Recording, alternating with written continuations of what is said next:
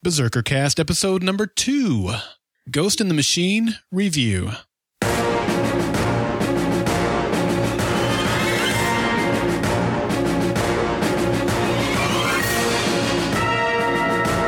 Golden Spiral Media presents Berserker Cast, a podcast dedicated to falling skies on TNT. Each week we discuss the action and drama that unfolds as Tom Mason, Captain Weaver, the Berserkers, and the rest of the Second Mass fight to win back the planet from the alien overlords.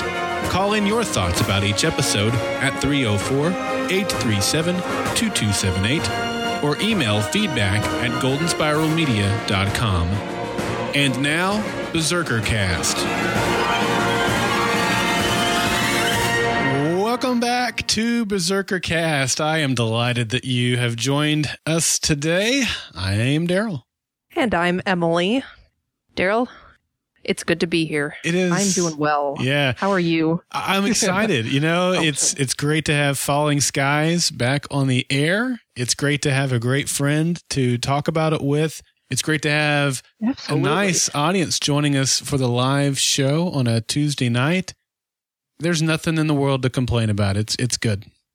Absolutely not. The sun is shining here in Minnesota, and I am very happy to talk about this episode, I gotta say. Yeah, the sun is shining here in Oklahoma City as well, although I have a blanket over my window right now because I get glare with this particular setup I have for this podcast. I get glare if this time of day, if I don't have the window. Even though I have blinds, it still kind of comes through. So I have a blanket over the blinds right now. The things I do to make a good podcast. That blasted sun just keeps coming. My life would be so much better if I never had to see the sun.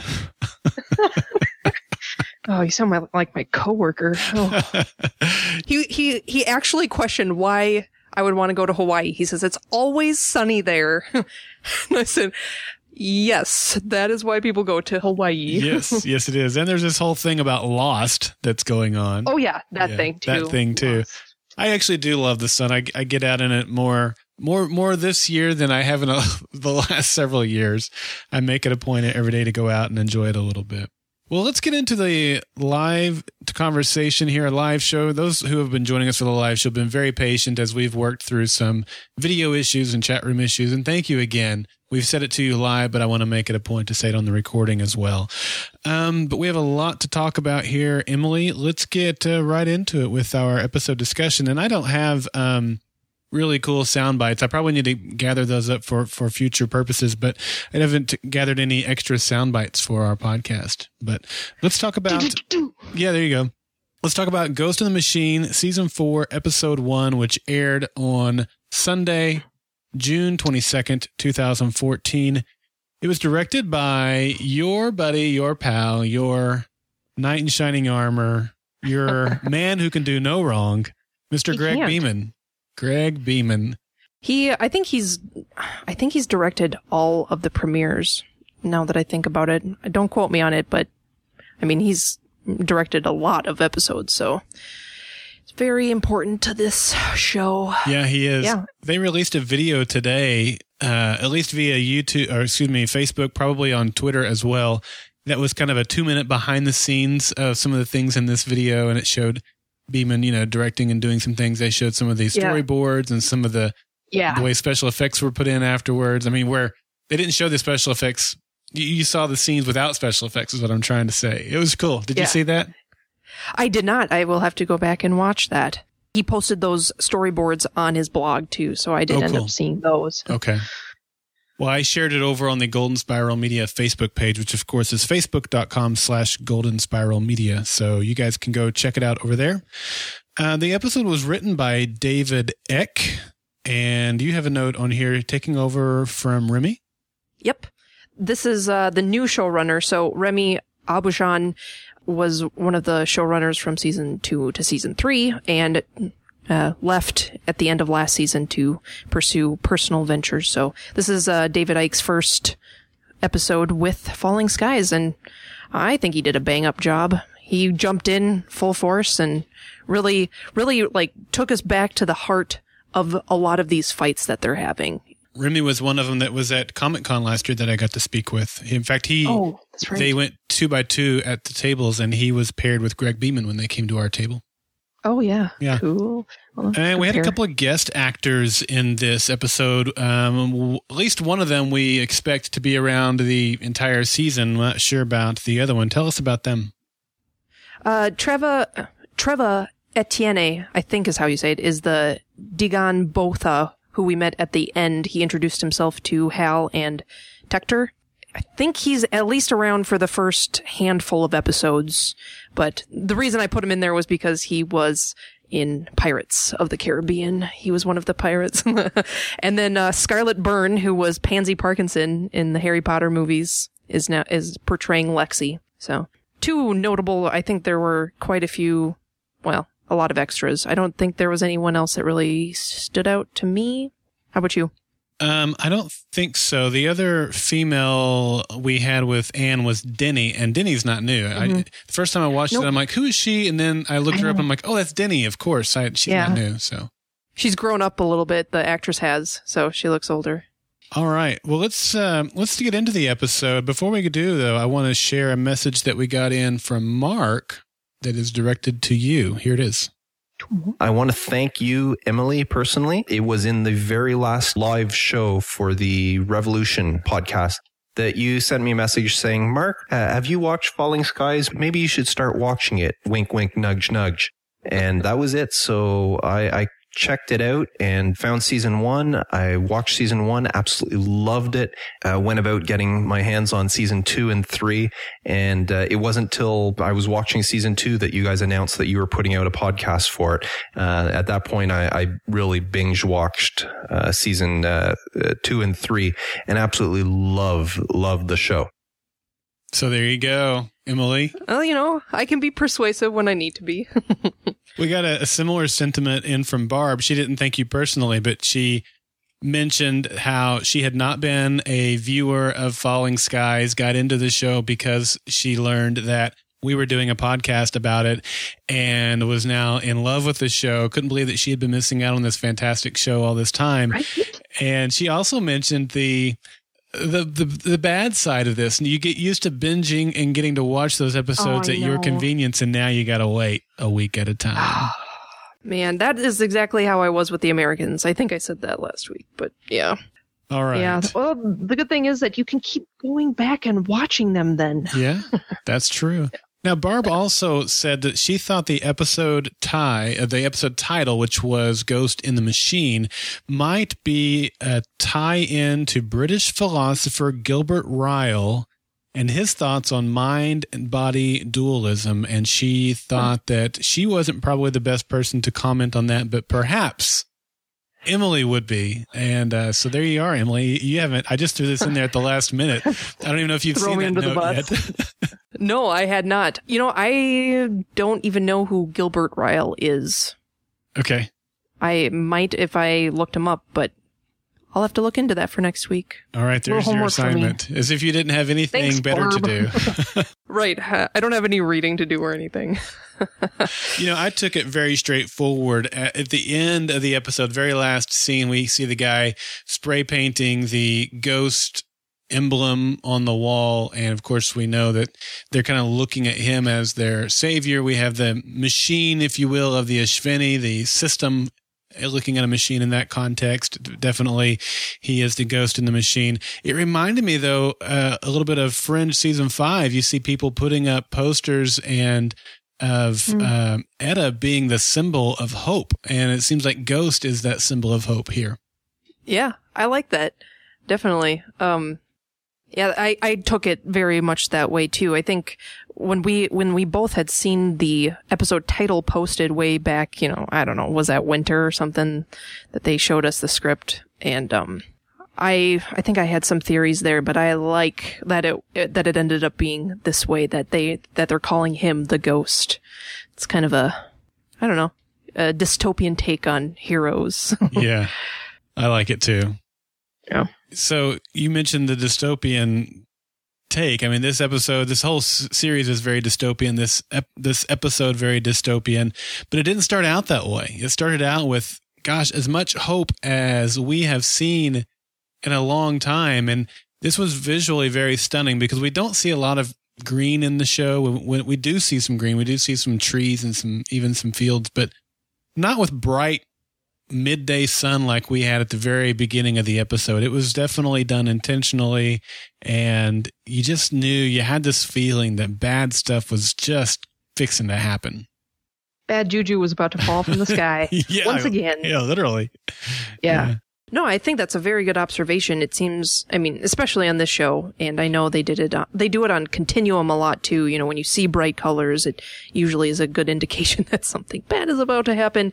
But especially with this one, when they get out into the open fields and you see them enjoying just nature, things that the Ishveni have not tainted, yeah, bad stuff is about to happen. They said on Greg Beeman's blog, they said that they walked around Vancouver for hours and days just looking for the right spot to shoot it. And as they were having the crews go around and gauge whether this would be a good place to shoot, it was just pouring rain. And then when they actually brought the actors out there to shoot, it was just sunny and warm and beautiful, and just ended up working perfectly for the scene. Because as they're going up that hill to the final hill to look into Charleston, it's like that is the last struggle they needed before they got home. And that's where it hit the fan. Boom. Yeah. Tick, tick, boom, if you know what I mean. Yeah. That video that I mentioned that I shared to our Facebook wall, the 2-minute behind the scenes video, they mentioned in that video that they shot that scene in Langley, which is a suburb of Vancouver. And it made me immediately remember one of our devoted Fringe podcast listeners. Her name was Langley, and that was her screen name because she lives in Langley, British Columbia. Okay, cool. Yep. Yeah, I don't know what isn't shot in Vancouver anymore. I know, especially in the sci-fi world. I know. They all just kind of incestuously gather there. I don't know about that, but okay. Well, they share. Yeah. No, it doesn't matter. Anyway, moving on. Is it any surprise that Matt doesn't have any idea who Walter Payton is? No, I know. By the time he would have been old enough to actually be enjoying sports, that's when the aliens came, I suppose, but it just made me sad. And Walter Payton has, sadly has been dead now for many years. He was an iconic member of the 1985 Chicago Bears Super Bowl championship team. Great NFL legend. But, you're a football fan. I thought you would make note of that, and you did. I did, yes. So you weren't surprised that I made note of it? Not at all. I would expect nothing less of you. I was trying to surprise you. I can't do that anymore. Yeah. All right, so we're returning to Charleston, and one of the questions I had almost immediately was whether this, as Tom and Ann are climbing up the hill, he says, "How long have we been traveling? 20 days." For the audience, it was a good gauge for how long this has been going on, and it is indeed 20 days from the takedown of the Ishveni grid. Which I read about in Greg Beeman's blog, which I will be talking about a lot in this episode. I apologize, but it gives us a little background. When I said that Emily was I didn't call you a fangirl. That's the one thing I should have called you. And all the things I said about Emily and Greg Beeman at the top of the show, I wasn't making that up. Like, there's like a restraining order against her from him. Hey, let's not go that far. Maybe there should be. I'm kidding. My goal in life is to get a restraining order. Definitely. Yeah. I don't know if that's a good goal or not, but yeah.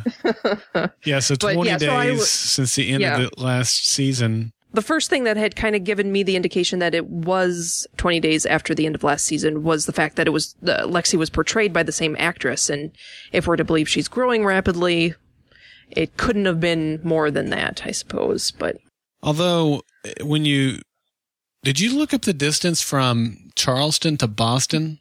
It seems like 20 days is kind of rapid travel. It was pretty generous. It was it was not generous at all. So Charleston is in South Carolina. So they have to get from Boston to Charleston, which is 942 miles, with no roadblocks or any obstructions.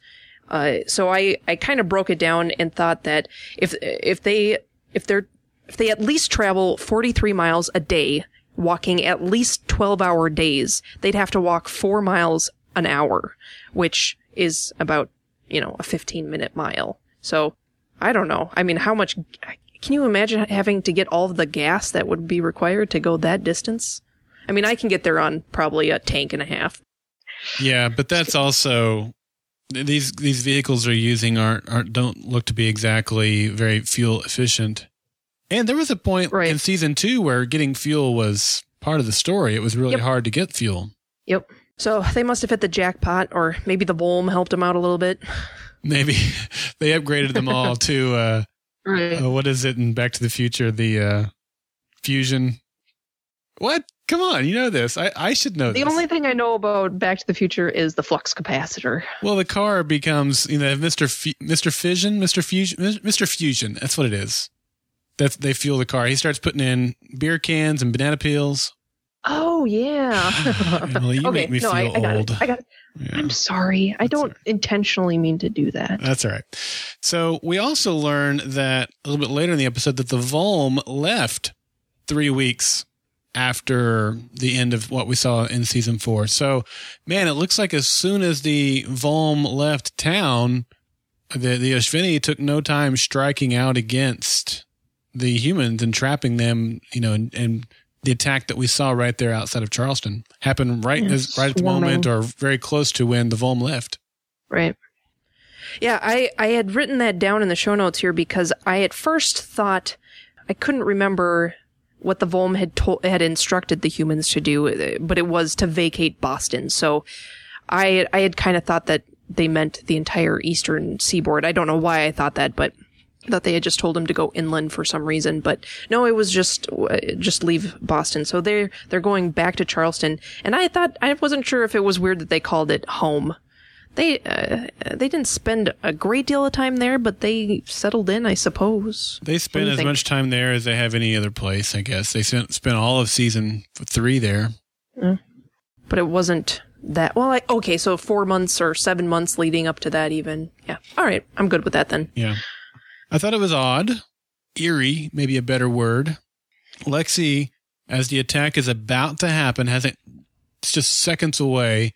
She looks up and she says, "We don't all have to die here." So she had some sort of premonition or foreknowledge of some type that an attack was about to happen. How creepy is that? What's your take on that? I think it's a huge step from what we saw her do at the end of last season. I mean, the biggest cliffhanger from season 3 was her removing the eye worms from Lourdes, and going from having control over that alien technology to actually being able to psychically detect impending doom, might you say? That is a big step. And not even a step, it's probably all wrapped up into the same psychic power, but it certainly bears insight into the theories that we have about what her true purpose is. Wouldn't you say? Do you feel that that her entire existence is a little bit more sinister after that prediction or that premonition? Yeah, that's just a part of the reason that I feel a whole lot more sinister about her today than I did a week ago before I saw the episode. It's sinister's a really good way of putting it. And we've got some really good feedback we'll talk about. I think Barb is the one talking about that. We'll get to that in just a few minutes when we start talking about Lexi more.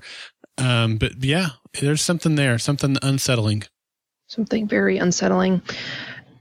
So my biggest question throughout this entire fight scene at the beginning, which was really well done and very well acted. I mean, I think it was mostly told through Tom's point of view. We get to see how each of his family members fares from a distance, not entirely right away. But he says at one point, they're trying to fence us in, something along those lines. And my question was, would they have been better off just not fighting back? That's a tough one for me to answer because the mech came out and started shooting them and throwing fire at them. So had they not fought back and tried to scramble, they might have just all gotten the bullets that day. But we learn later in the episode when Tom says they're not really killing us anymore. They're not using the eye worms and they're not harnessing the children. So I don't know. I kind of think they would have just slaughtered them all though. Yeah, I couldn't tell on the rewatch. I couldn't tell whether they were only shooting at them because they were being shot at, or if there was some sort of population control going on. Because At one point, it might even be at the end of the episode, it's interesting that they are keeping these people alive, but they don't have any problem extinguishing them. Can they not get them all under control? So whether they need just a certain amount in order to do whatever they intend to do, maybe maybe they shouldn't keep too many in their pocket so that they can't rise up against them. I'm not sure. It just seemed, I mean, the more they fought, the more separated they all became. They were separated by fire, separated by the walls, and it just seemed like if they had all just laid down their weapons and surrendered, they would have all been together. But, then we wouldn't have had a show, so. Yeah, maybe so. Speaking of the wall, man, that was really sad. Was it Lyle that we saw just get splattered? Bazinged? Yeah. Trying to find it in the notes. Yeah. I thought I had it somewhere, but I'm pretty sure it was Lyle. Yep, it was Lyle. Yeah, I bet he didn't love it. No, he did not. Come I think on. he was with the what? That was a joke. Oh, Lyle Lovett. Nope. All right. is that another? He's a country singer. He's an old country singer. Oh. Okay. I think I know who he is. It's all right. You're in the north. You're not supposed to know who country singers are. In the north. Yeah. Oh, no, that fence was really cool too. It, we keep getting different types of technology every year. And that one is definitely, they're definitely taking a different tactic with the humans. And it's the defensive weapons that are always the most intriguing.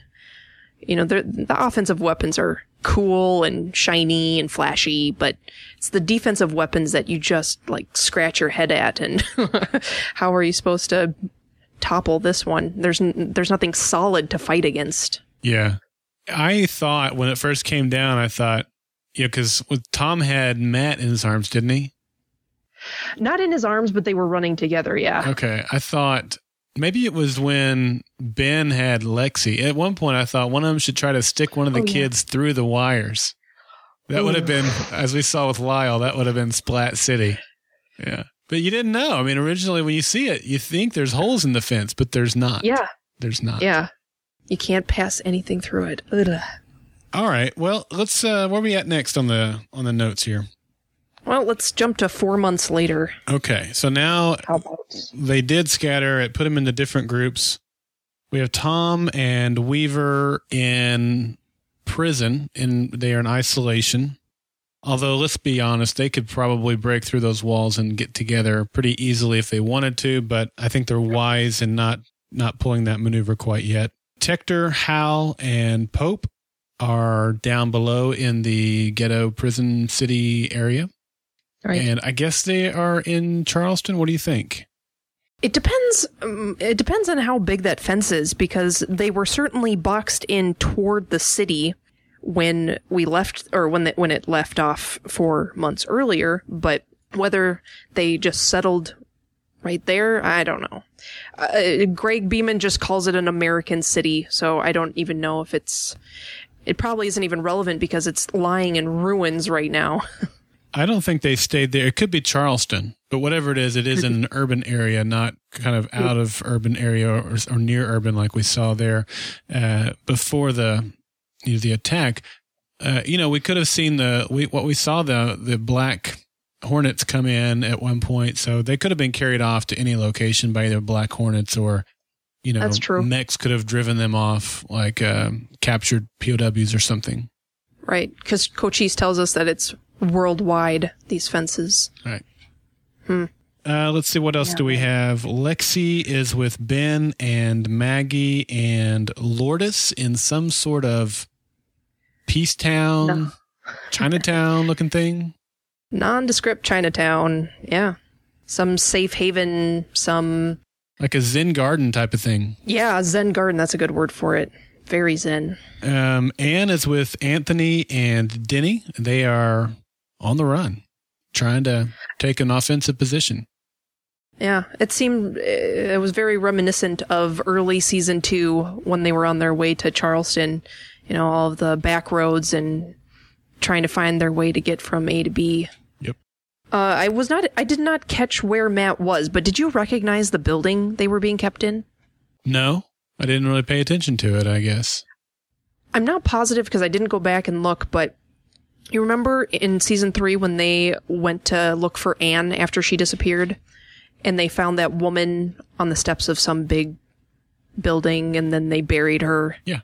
It kind of looked like that building. Okay. But, cleaned up and spruced up. But I mean, it's Vancouver, so they could just be reusing locations. But, maybe the Ishveni cleaned it up and made it their Nazi camp. Mm-hmm. Well, that's what it is. It's a re-education camp. We talked last week about how this show has had a lot of similar story paths to Revolution, and this is definitely another one of those that we saw very prevalent in Revolution Season 2.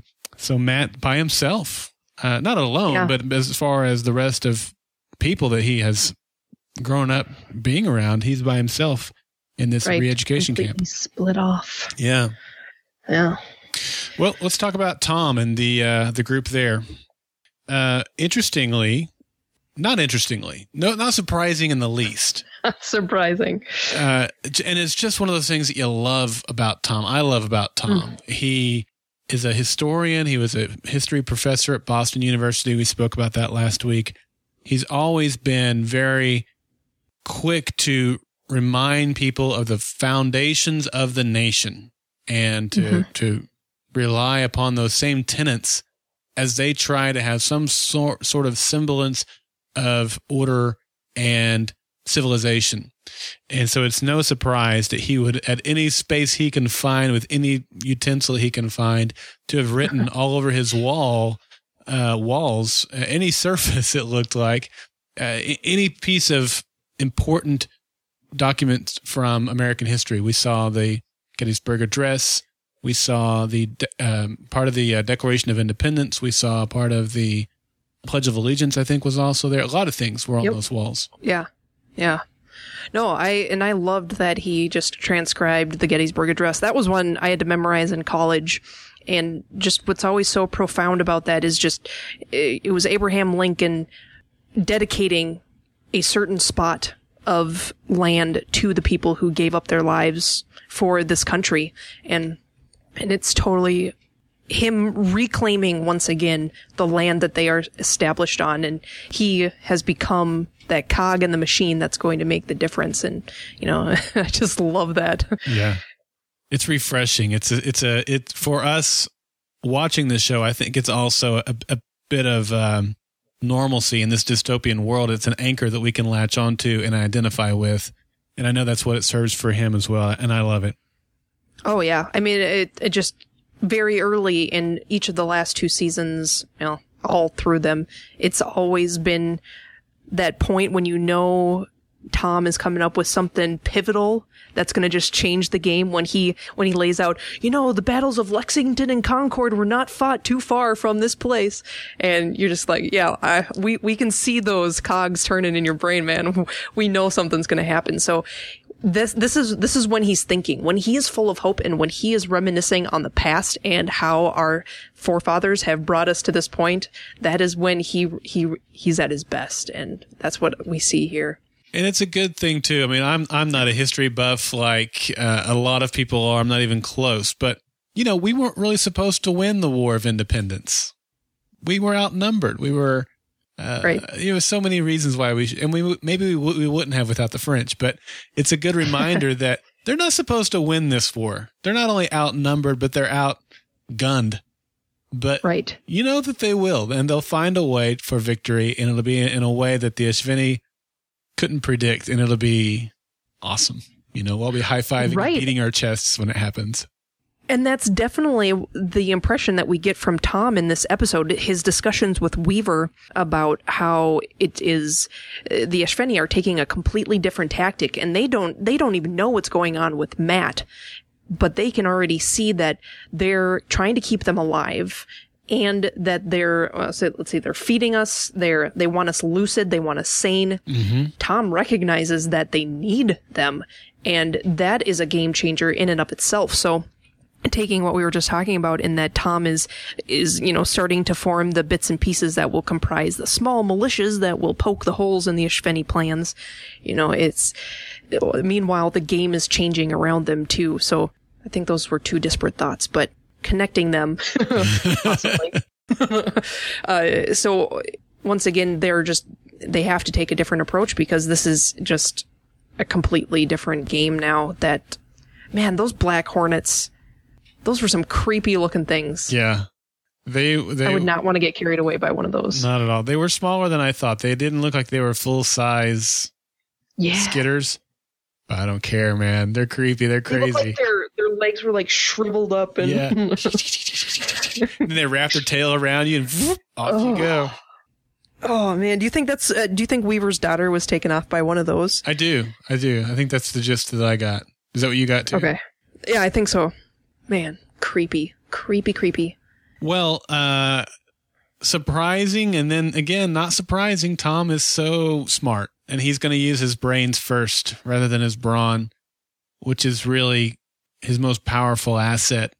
And he uses his brain to escape undetected out of his cell, at will, in order to scope out the town, in order to determine what type of assets they have, and in order to figure out the weakness and exploit it when it comes to the Skitters and the Ishveni.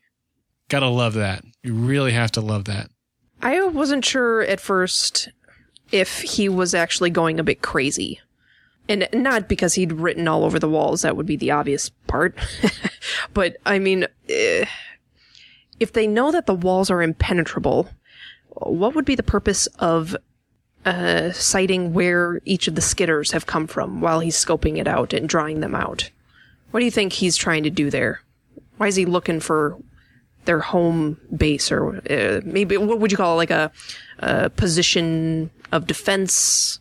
What do you call it when you're scoping things out? You're assigned to your station or your quarter. Well, I think he's trying to understand his enemy, and I think he recognizes that ultimately getting out of his cell and even finding out the location of the Skitters isn't going to be sufficient enough to help him get out of his situation. I don't know that that's his goal either. Getting out of his situation may not be his primary objective. Yeah. It could be an ultimate objective, but that they have to do something else first. However, having said that, he did make contact with Cochise, and Cochise is on the outside of the wall. So now he could say, I knew he would come back eventually. I didn't know when. I was going to scout out the territory, figure out a game plan, know my enemy, so that when the Volm did return, we could have something planned and ready to go. Right. I like that. I didn't think about that part of it, because even as reluctant as Cochise seemed to commit fully to Tom, despite probably the need or the desire to connect with him. Remember when Tom prepared to meet his father, Cochise's father, and then he never even got to give him his battle plans. So hopefully it won't end up like that. But yeah, no, I really like that he was gathering the information about what he can on the inside to give to Cochise when he's ready. The BFFs are back together. They are. And Weaver seems a little bit crazy. I guess you were talking about Cochise and Tom. I was thinking you were talking about Weaver and Tom. But they're kind of BFFs too. Oh, yes. Them too. They're all BFFs. It's a BFF triangle. Well, I mean, never mind. We won't worry about that. One thing that I think I heard, and I went back and listened to it again, and I know I heard it right, but I don't know the context, is that in the first scene with Hal and Tector, when they go throw that electrical thing against the electrical fence. Yep. Hal says something along the lines of, it calls it his dad's idea to do this. Did you hear that part? I don't recall specifically that comment, no. Okay. How's that for like a courtroom style answer? Can neither confirm or deny. Well, I mean, it was so quiet that it could have just been like something that Hal's dad had told him a long time ago. But I had a suspicion the entire episode that Hal actually knew where his dad was and that he was the ghost. But I don't know. Maybe Tom and Hal are communicating in some way, and I don't know why Tom would instruct him to do something when he's off doing recon, but maybe just to cause distractions. Maybe that, or maybe because he thinks that they need to learn more about the wall so they can know what its weaknesses are. And so he's got Hal doing that. I love the idea, though, that Hal would know that his dad is the ghost. I didn't pick up on that, and I love the idea that could be possible. I also think it's possible, though, that Tom was down there with them in the ghetto at some point and caused so much trouble that's what caused him to be arrested and put into solitary. And it was during that time when he was down in the ghetto with them that Tom might have mentioned it. But I don't recall that line, so I'm not sure. I'm just kind of... No, it was so small that it's just a suspicion that, they're still working together in some way, but it's not, it's not unlike Hal to pick up right where his dad left off either. Right. I wish I'd picked up on that. I'm glad you did, because that really could be one of those small lines that seems forgettable, like I did, but yet gives us a great clue to what's going on. Yeah. Good for you. Oh, thanks. Mm-hmm. So the other thing we see down here in the ghetto is Pope. Now, when you and I did our podcast last week, we talked about, when we did our character sketch of Pope, we talked about how selfish he is and how he's just looking for a chance to kind of call his own shots. Man, I had no idea, though, that we were going to see that to such a degree in the very first episode of the season. Yeah, this is the epitome of Pope. This is when Pope has been in jail again. He's, when it's all about a man's environment, right? If you put Pope in prison, but he is technically imprisoned within the large confines of Charleston, meaning that he's not going to leave because he doesn't want to go without food. So he's mentally imprisoned more than he's physically imprisoned. He's going to behave so much differently than if he's actually imprisoned. Now he's just selfish nutbag again. He totally is. And you would think that he would have a desire to get on the other side of that fence and fend for himself. Don't you? Or do you think he wants to stay where he can at least... I think he wants to stay where he has the most control and the most power and the most means to live. And, I think right when he actually sees that there is hope to get out of here, then he will jump on the bandwagon. But until there is any semblance of a plan that he actually can get on board with, he is completely content being here. Well, that seems that definitely seems to be the case. And he was called a coward for that. And I think aptly so. But you would think that a guy that is such a BA as he pretends to be would be, say, let me out of this place, let me at him. And that's not the case at all. Not even willing to spare his generator so Hal and Tector can try a little bit more power on the wall. Well, he did have to watch Gilligan's Island. I know. Are they ever going to get off that island? I don't know.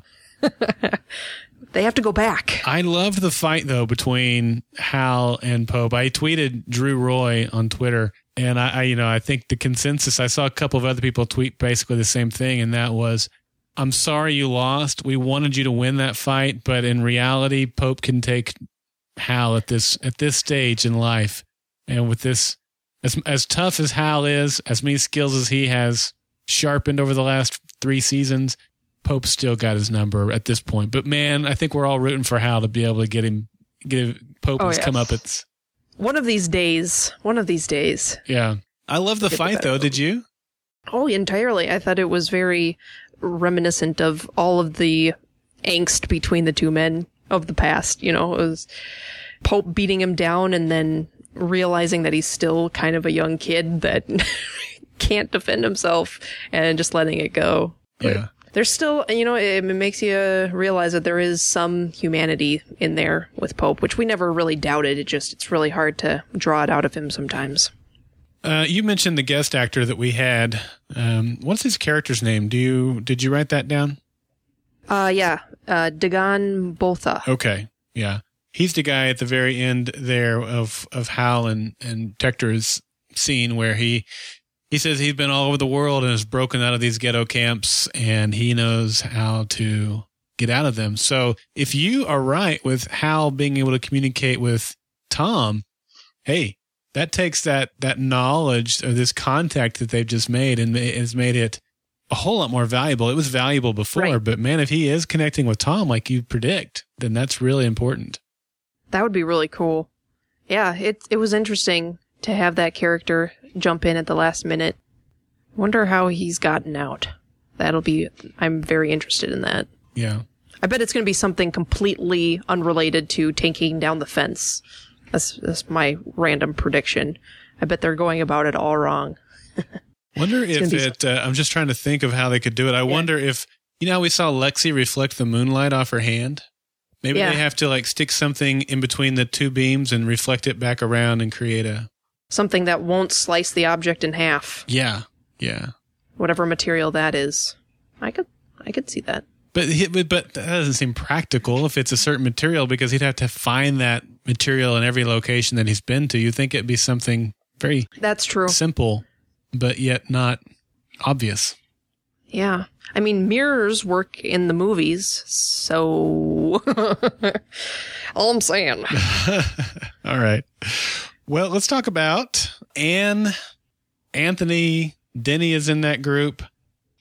Still looking for Lexi 4 months later. Of course she would be. She's a mom. She's always going to be looking for her child. But she is intense. Holy cow. Relentless. Like, you can sleep tomorrow if you're lucky type of, you'll eat when I tell you. I don't know if I like this or not. I don't know if this is a good leader or not. As someone who has just lost their child, I can see how that could be a little bit of a, I don't know, what'd you call it? Rage, something inside of her that just kind of snapped. Yeah. I mean, she spent months imprisoned by Karen, only to get free, spend 20 days with Tom together before getting snatched away again and having everything torn apart. So I can see her totally snapping.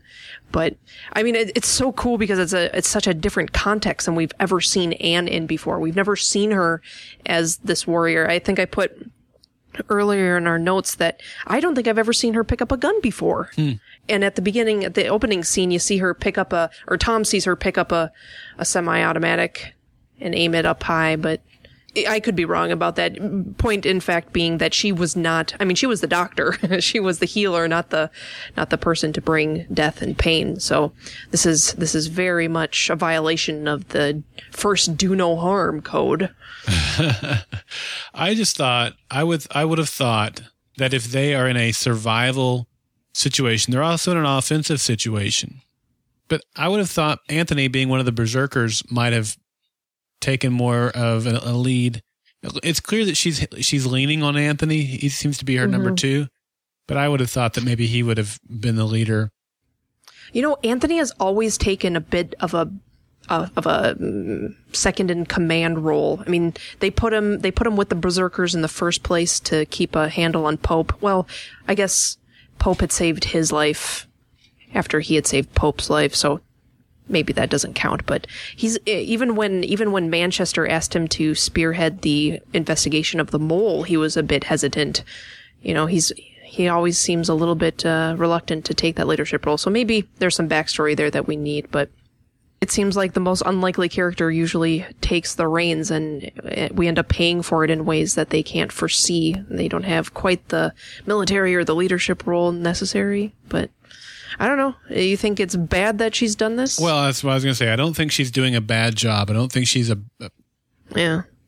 I did say I thought she was a bad leader a moment ago, and I wish I hadn't said that. I think there needs to be room to exhale, to water the horses, and just what we saw here didn't give me the impression that she was watering the horses very much. And yeah.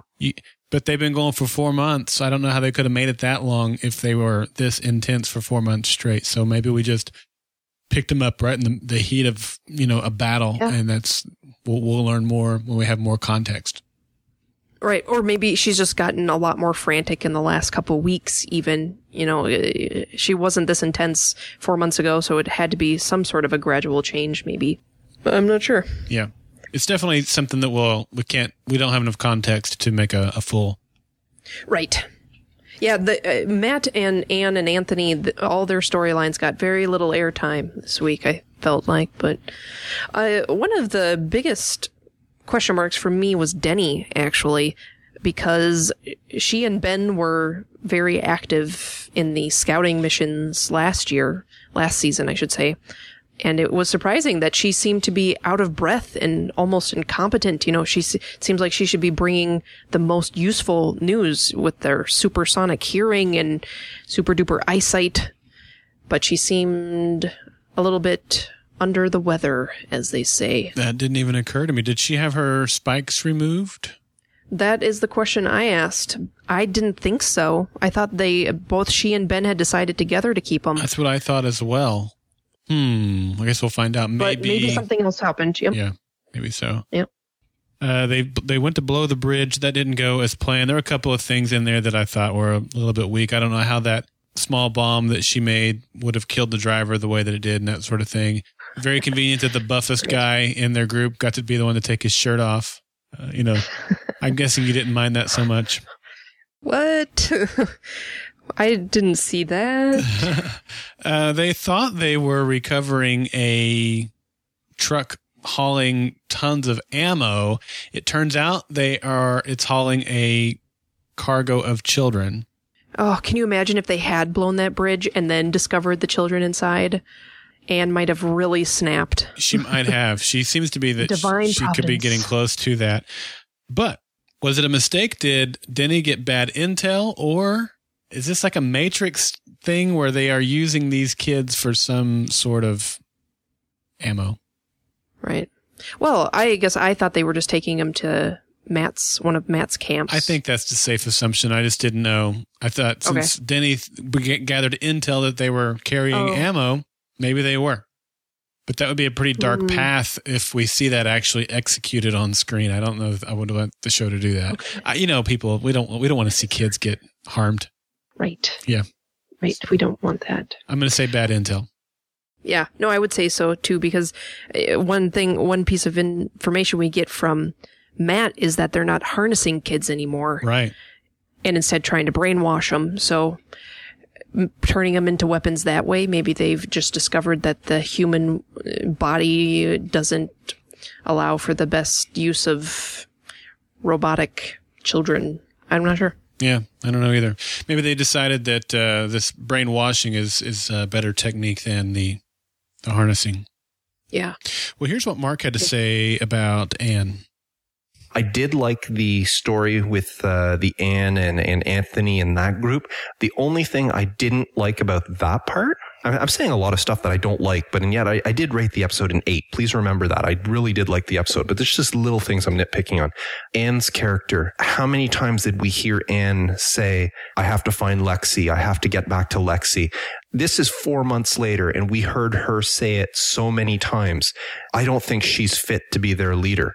And I don't understand why Anthony and the others are following her if that's all. Like, she's got a one-track mind that she has to get back to Lexi. Now, that's okay. You have to do that. Just like at the beginning of season 1 where Tom really wanted to get Ben, but he realized there's other stuff that had to be done. And it wasn't always like, go get Ben, go get Ben. There was other missions. And sometimes, you had to do something else and forget what your main objective was, in this case, to get Ben.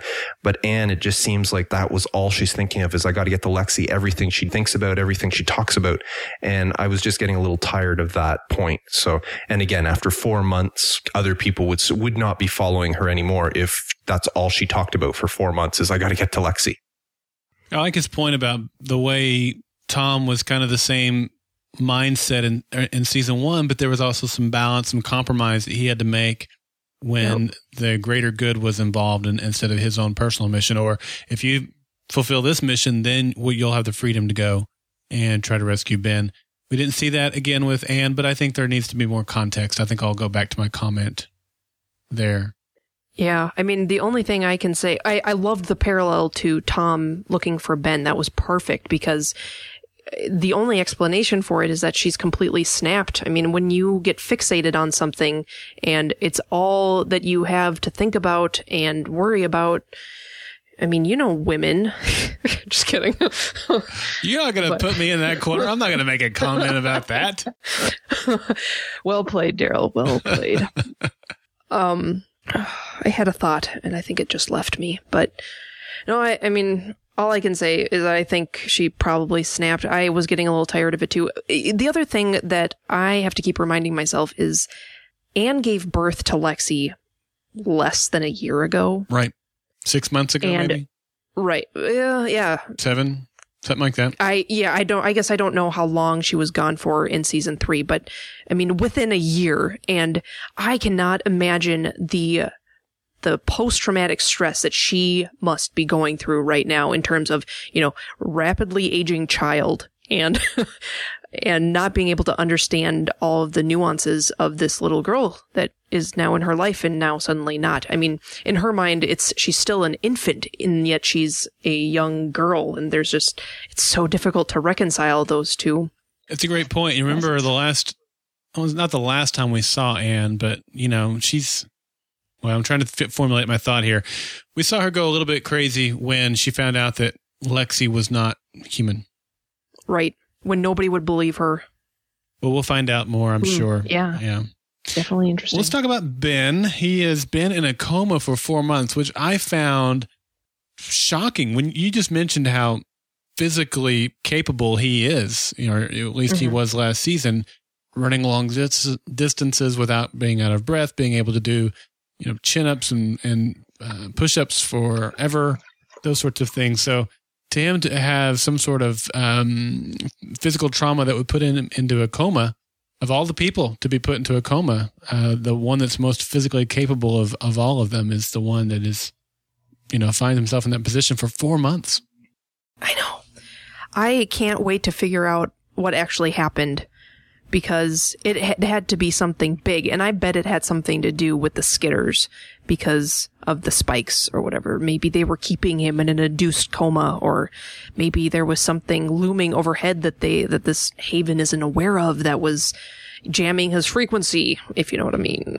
But yeah, that was very, very odd. And even more interesting that, I thought that Maggie was overly excited to see him, and that might just be because of whatever weird effect this Nirvana has on all of them, but it was, the reactions of all of his friends were very shocking. Yeah. The entire place was shocking. I should start there. The whole thing was, a lot of things were shocking about that. Lourdes, she cleans up pretty well. She just swapped one crazy for another. Maybe so. There are no words for what's going on in this place. Actually, there are words. I won't be offended, but do you remember when I covered Stranger in a Strange Land by Robert Heinlein for Lost? Keep going.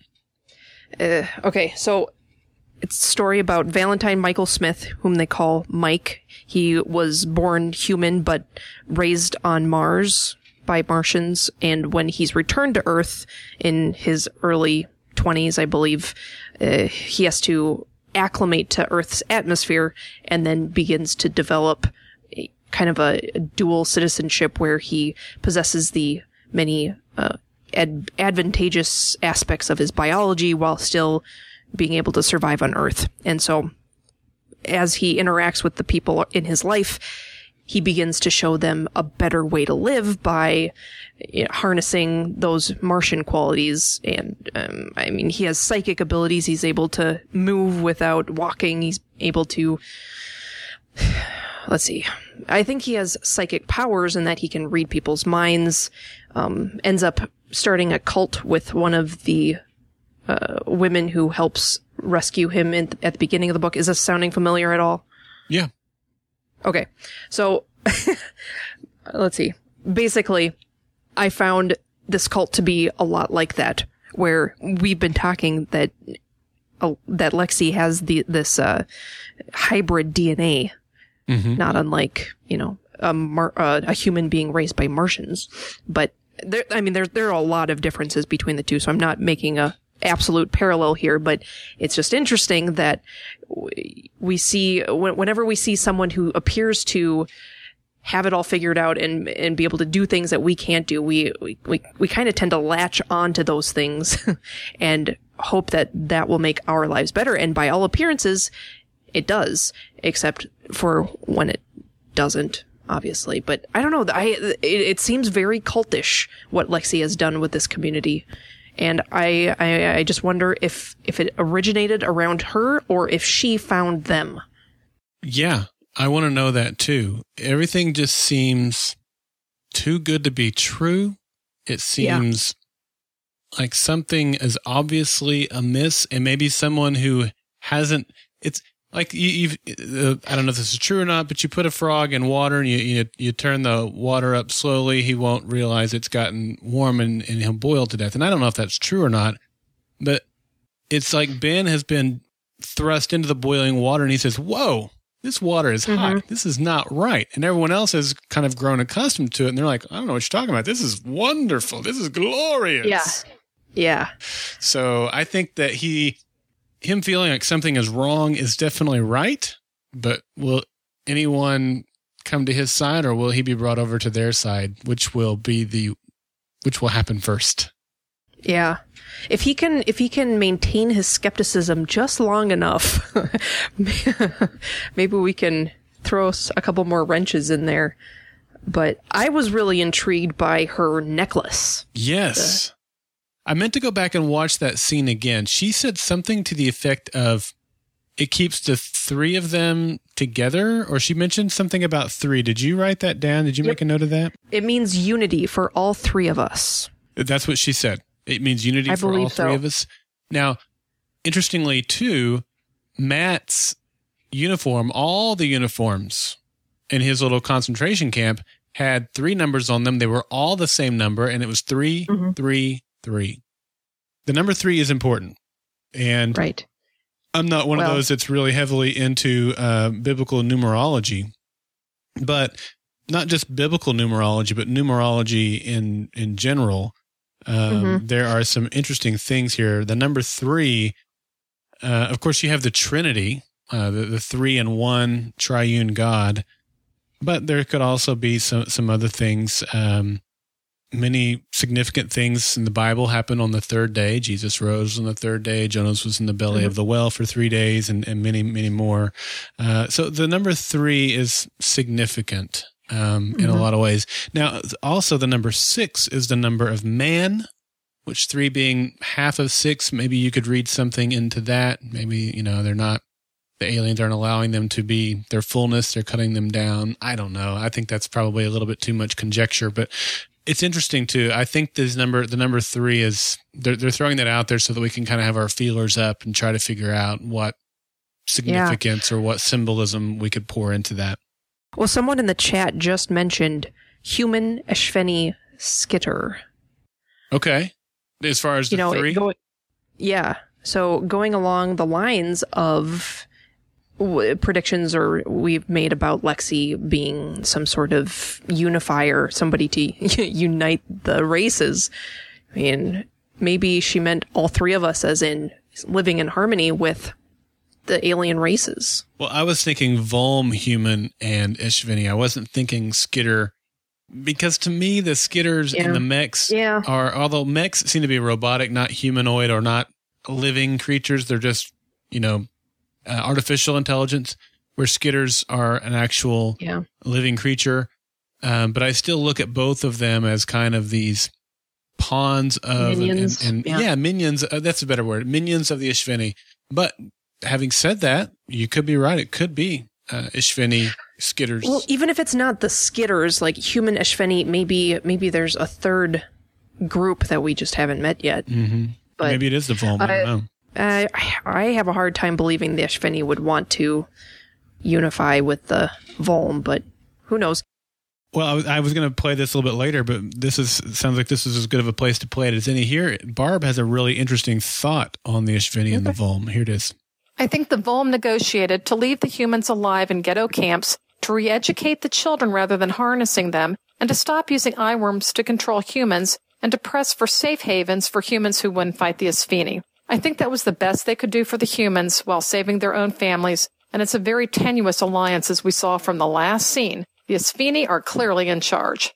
The Eshveni were smart enough to see how parents fought to save their harnessed children, so they agreed. No more harnesses. Instead, the kids are being sent to Nazi-style youth reprogramming camps. I think Matt's new friend to his mini-resistance is going to turn him in. It would add to the drama.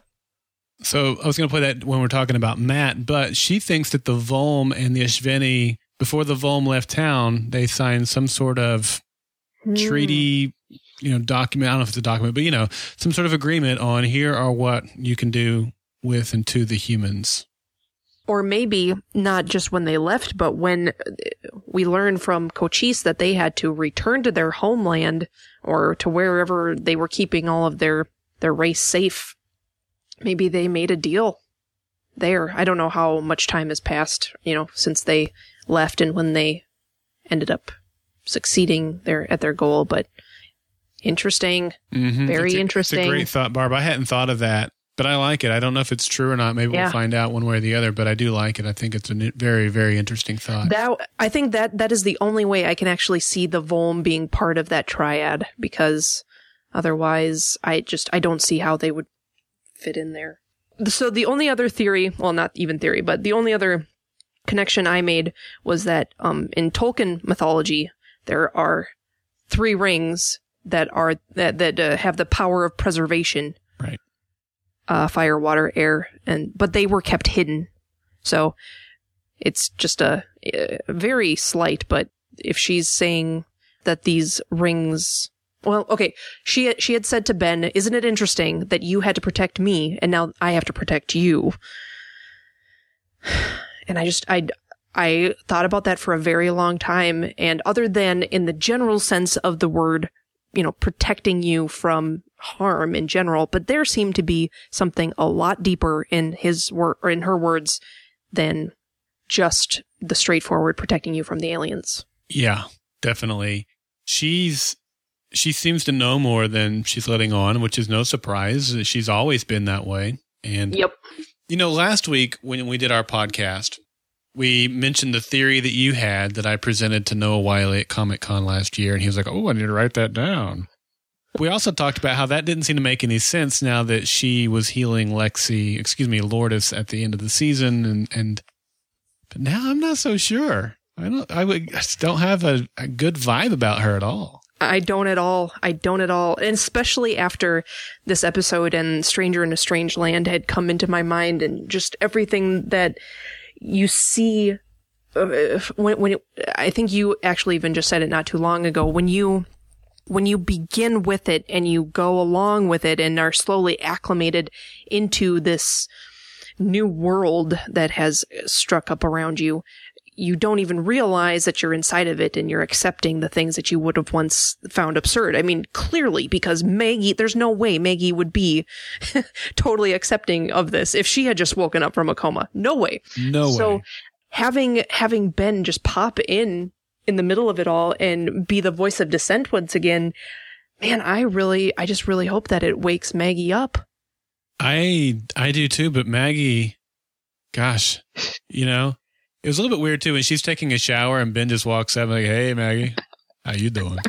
Taking a shower. And she's like, "Yeah." Hitting on his brother's girlfriend. Let me show you something. I think it's going to be his girlfriend before too long. Most definitely. She takes him over to the mech that's just there. Now he's a shrine. What? I got like a Trojan horse vibe out of that. Oh, I loved that. When I read that, I was totally on board. Go on.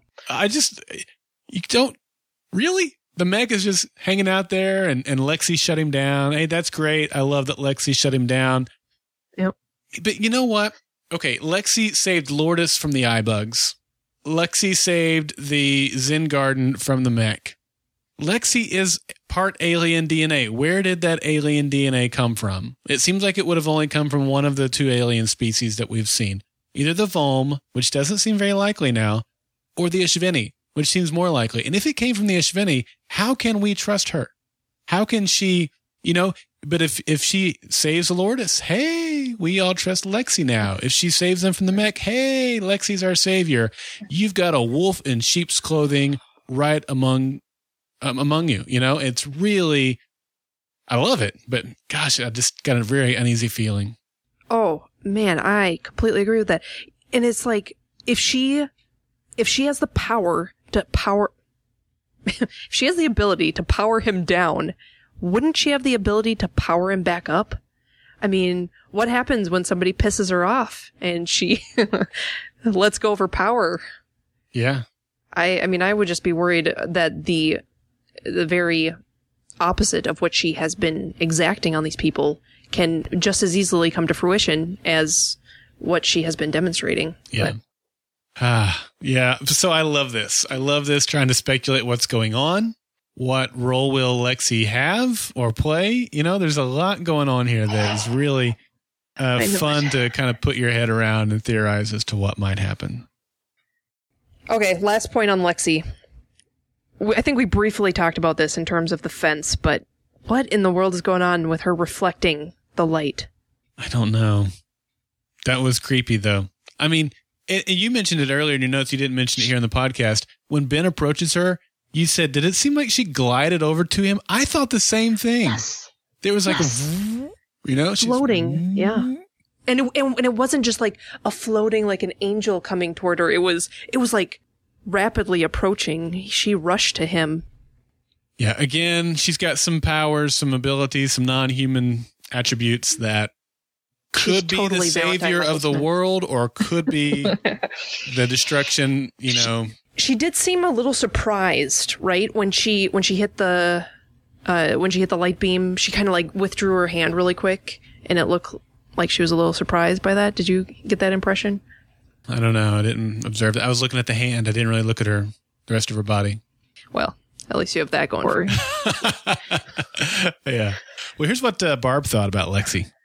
The mech was disabled when it tried to attack the commune, and I think that Lexi prevented that from happening by communicating with the Espheni. I think Lexi will cause problems for the Resistance this year, and this will cause tremendous stress between Tom and Anne. Anne doesn't want to lose another child. She's lost too much already, and she won't see, at least initially, the threat her alien daughter could pose. I think she's right. Totally. It's going to be heartbreaking if that happens to be the case, which I could see it going that way. And this is something this show loves to do. They did it with Hal last season. Does he have the eye worm or does he not? Tom has to make a decision to sacrifice his son or to save his son, and you don't know which it is. They could be setting up that same storyline or a similar storyline with Anne and Lexi this season, where she doesn't know. Is Lexi being honest or not? Deceiving or not? Saving the world or condemning the world? And that would be fun and fascinating, wouldn't it? I really like that. Yeah. Huh. I really like the parallel to Tom and Hal again, because it's always been Tom struggling with one of his kids in order to, you know, justify whatever actions they've taken. And now in that same position, I mean, it's not like Anne has ever been not on his side, but put into those same situations, it's like happening all over again. Mm-hmm. All right, let's talk about Matt. We talked a little bit already. In fact, I don't know that I have a whole lot more here to say. I talked about him being in the reconditioning camp, the 333 on all of their uniforms. Which I think is meeting Satan halfway, but... Could be. Maybe so. Maybe so. He's obviously not falling for it. He is his father's son, isn't he? He is his father's son. I love it. Oh, and I think that's the greatest part of him being off on his own is that the actor, now that the actor's older, Maxim Knight gets to really embrace the depth of his character, needing to bring what his father has taught him into the present and take a leadership role. And I'm sure that kid is just loving having a little diversity in his acting. But I just love that he's owning this responsibility. He pioneered this group of dissidents and is going to build up some sort of army. I mean, it kind of looks like he chose the weakest of the pack so far, but maybe it just takes a little bit of time. Yeah, I like how they threw in the Sound of Music reference for those of the audience who didn't watch Revolution or might not be as familiar with the reconditioning camps. We can all draw back to... The hills are alive with the sound of music. That's where you were supposed to go. Oh. Yeah, I'm not singing. I think you already heard me sing once today. It's not a pretty sight. Fine. Yeah, no, I was really disappointed that we didn't get more to Matt's story, but I don't really see how they can make that a very big one. I honestly believe that maybe I should save this for the Twitter poll question, but I really do believe that the first groups that are going to be reunited are Anne and Matt, because they're going to follow the next truck they find carrying weapons to wherever Matt is. So that's kind of where I see that part going. But I just don't see how there's enough story in where Matt is to maybe even carry out half of an episode without catapulting it too far forward. I mean, so maybe so. I think that the groups will definitely need to converge at some point. This is a little bit longer season. What is it, 12 episodes or 13 episodes instead of 10 like we've been getting, but still not a long season. So they need to get these groups together relatively soon so that they can kind of combine their efforts. Right. Well, here's what Mark had to say about Matt. I do not like where Matt is and the German Nazi style camp. I was really bored and I just didn't like that. And I hope they don't prolong that for very long. I know there has to be some of the aliens involved with that whole thing to promote that. And but anyways, I just didn't like that part. And whenever they were in there, I was just like, come on, get on to another scene. So he's kind of like you said, where he doesn't think they need to spend too much time on this. I did like it, though. I will reiterate what Mark said a moment ago. There was a lot he liked about the episode. Just the 2 clips that I pulled from his feedback seemed a little bit more negative, but he really did like it. What I really do appreciate, though, is when that it's not even negative in that he hated the show, but just in the things that you realize aren't really working. And I think that definitely has a point. I think it's very uncomfortable, those Nazi children scenes. And I think that's at least why what made me feel that I didn't like it as much, at least. Again, you're messing with children, and it's always a little bit uncomfortable. A no-no. I think that's why my mom had stopped watching the show in the first place, because she saw like the first or second episode when she saw all the kids harnessed, and she just like could not handle that. Yeah, I don't blame your mom for that anyway. Okay. Well, we talked about the Volm already. It was interesting to see what happened with them leaving the way that they did. I think we got a satisfactory story on that, because that was one of the things you're wondering is how could this have happened to the humans if the Volm were supposed to be there fighting the Ishvini? So we got that answered in this episode, and I was glad to see that. But Cochise said the Ishvini are building a new power source, and that if they can get that power source completed, it would basically eliminate any chance of victory for humanity. So what is it? Any theories you want to throw out there so that I could be eating some pineapple at some point down the road? I see how it is. You know, the most interesting thing to me that Coach Sheese said was that humans are facing extinction. And the only thing that I can think of is that they're going to create an army of Lexis. Because, and I'm not saying that this is the direction it's going, but in terms of a weapon that the humans cannot overcome, they cannot overcome extinction. And if that's the route they're heading down, and the only way is to strategically breed the humans, then they have absolute control over those children. And that's freaky. Yeah. But maybe Lexi is trying to pull a fast one on the Ishvini. It's like a lexicon. I see what you did there. You don't have to laugh at that. You don't have to laugh at that. The one I do get, I can't laugh at. You can if you think it's funny, but don't give me don't ever feel like you have to laugh at my dumb jokes. Oh, I think I know. I can just stare at you. Yeah, that's what my wife does. Yeah, really? That's what you got? You want me to That's all I got. Entertain that? I'm not going to. All right. Any other comments on the episode? Oh, I don't think so. We covered a lot. We did. There was a lot to cover. You know, it felt like a pilot episode in a lot of ways. They really did reshuffle the deck, and they had to reestablish a lot of things and even reintroduce characters in a lot of ways. We didn't have to know who the characters are, but what their circumstances are. And we didn't get full explanation as to how they got into those circumstances, but I think we got enough. And there was a lot to cover because of the reshuffling of the deck. And I love that about this show. I love that it's, brave enough to say, we've got a good thing going, but let's try this and not stick with good, but really try to ramp it up. And I think that they did that successfully. Right. And one of the things that I, even coming into the show 3-4 years ago now, one of Steven Spielberg's absolute what would you call it? A point that he would not stray from was that they were not going to do flashbacks. They had to tell the story in the present, and they had to make an exception with Tom in the season 2 premiere. But since then, we really have not had a flashback at all. And that is one thing that I really, really like about this episode. I'm not a huge fan of flashbacks. I can see why they're used, of course, but I love having to figure out what happened through dialogue and through people's behavior. And this show makes you do it more than any other. And so I don't know, it helps with character depth because you have to find it in the actor and you can't just be told, I think. Well, for an episode rating, I gave it 8.5 white wigs. And I gave it 8 Nazi children. I said, it's not my favorite premiere, but it definitely got my blood pumping. And aside from a couple nitpicks here and there, I thought it was very well executed. Yeah. For the size of the budget that this show has. Yeah, no, I completely agree with that. It was really well done. Really well done.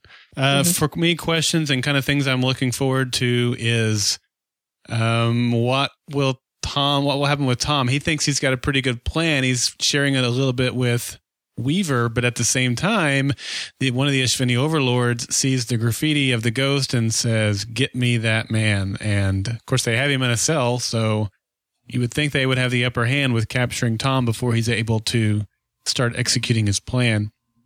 So for me, that's a really big question. Yeah, I would agree with that too. Man, I think I've already voiced all of my questions, but just so excited that we get a couple more episodes this season and that it's back. We're getting some answers. Well, we've shared some of the feedback that we've gotten in throughout the course of the podcast, and but we also have the Twitter poll question. I need to get music. I don't know. I've been so busy trying to get the other podcasts up off the ground that I forgot that I hadn't gotten these pieces of music for our own podcast. I'll have them next week. But we have a Twitter poll question of the week, and this week's Twitter poll question was... Emily, you came up with the question this week. Do you want to do the BC Twit segment here? Do you have it pulled up? Sure. I think I just addressed this, but my question was, will any groups be reunited next week? And if so, which ones? So Solo Talk Media, a.k.a. Mark from Canada, says, I think Hal will find out Tom is the ghost, but technically they're in the same group. So my answer is no. Mm-hmm. Okay. Mike Jovial Falcon says, I think Anne and Matt has a chance. Can't see Matt being there more than a couple eps. Oh, that's exactly what I said. I like your thoughts, Mike. And Ian Zort70 says, I think there will have been another few months jump in time, so groups could change completely. Interesting. It is interesting. Mm-hmm. And Barb, a.k.a. Tangier14, says, I think episode 2 will be too soon for reuniting. I'll go with episode 3. Team Ghetto breaks out and meets Anne's BA team. Oh, okay. Okay, well, so it seems like the consensus is that Anne's team will meet up with someone, whether it be Matt or Tom. I like that. It would seem that they would put off the Anne and Lexi reunion a little bit longer. Yeah. No, I definitely agree with that. I think Anne's group has the most possibility of... Because they're on the move. They're not trapped in someplace. Right. So it just depends on maybe which thread they pick up next. You know, I made the theory that they follow one of the trucks carrying the children back to Matt, but it's just as likely that Cochise finds Anne and brings her to Tom to help break Tom out. So, right. You know, I can see both happening. Yeah. Well, good stuff. But we won't know for another couple of days. Yes, we'll find out soon. Well, we want to hear your thoughts. We will be sending out a Berserker Cast Twitter poll question of the week every week. So follow us on Twitter at GSM Podcasts. We will send out the question on Monday mornings, and we'll tweet it all the way, all throughout Monday and Tuesday. And just reply with the hashtag BCTwit, BerserkerCast Twit. And we'll include your response on the podcast. We record the podcast live every Tuesday at 8 p.m. Eastern Time. You can join us for the live show by visiting goldenspiralmedia.com/live. The webcam's on. The chat room is open. You can come in and chat with us and other Falling Skies fans as we do the podcast live. And if you want to be like Mark and Barb, we just got the 2 feedbackers this week, but we'd love to have your feedback for next week's episode. You can send us your feedback, your thoughts on the episode by going to goldenspiralmedia.com/feedback. You can also call us on the Golden Spiral Media voice feedback line. That number is 304-837-2278. The deadline for submitting your feedback is 6 p.m. Eastern on Tuesdays. Yeah, and Golden Spiral Media has just in the last week or two launched 4 or 5 new podcasts. Including right? this one, 4. We have Including one for... Okay. We have Extant, which hasn't started yet. That's the new CBS sci-fi show starring Halle Berry. And who else is in that? Cameron Manheim is in that. A few other folks.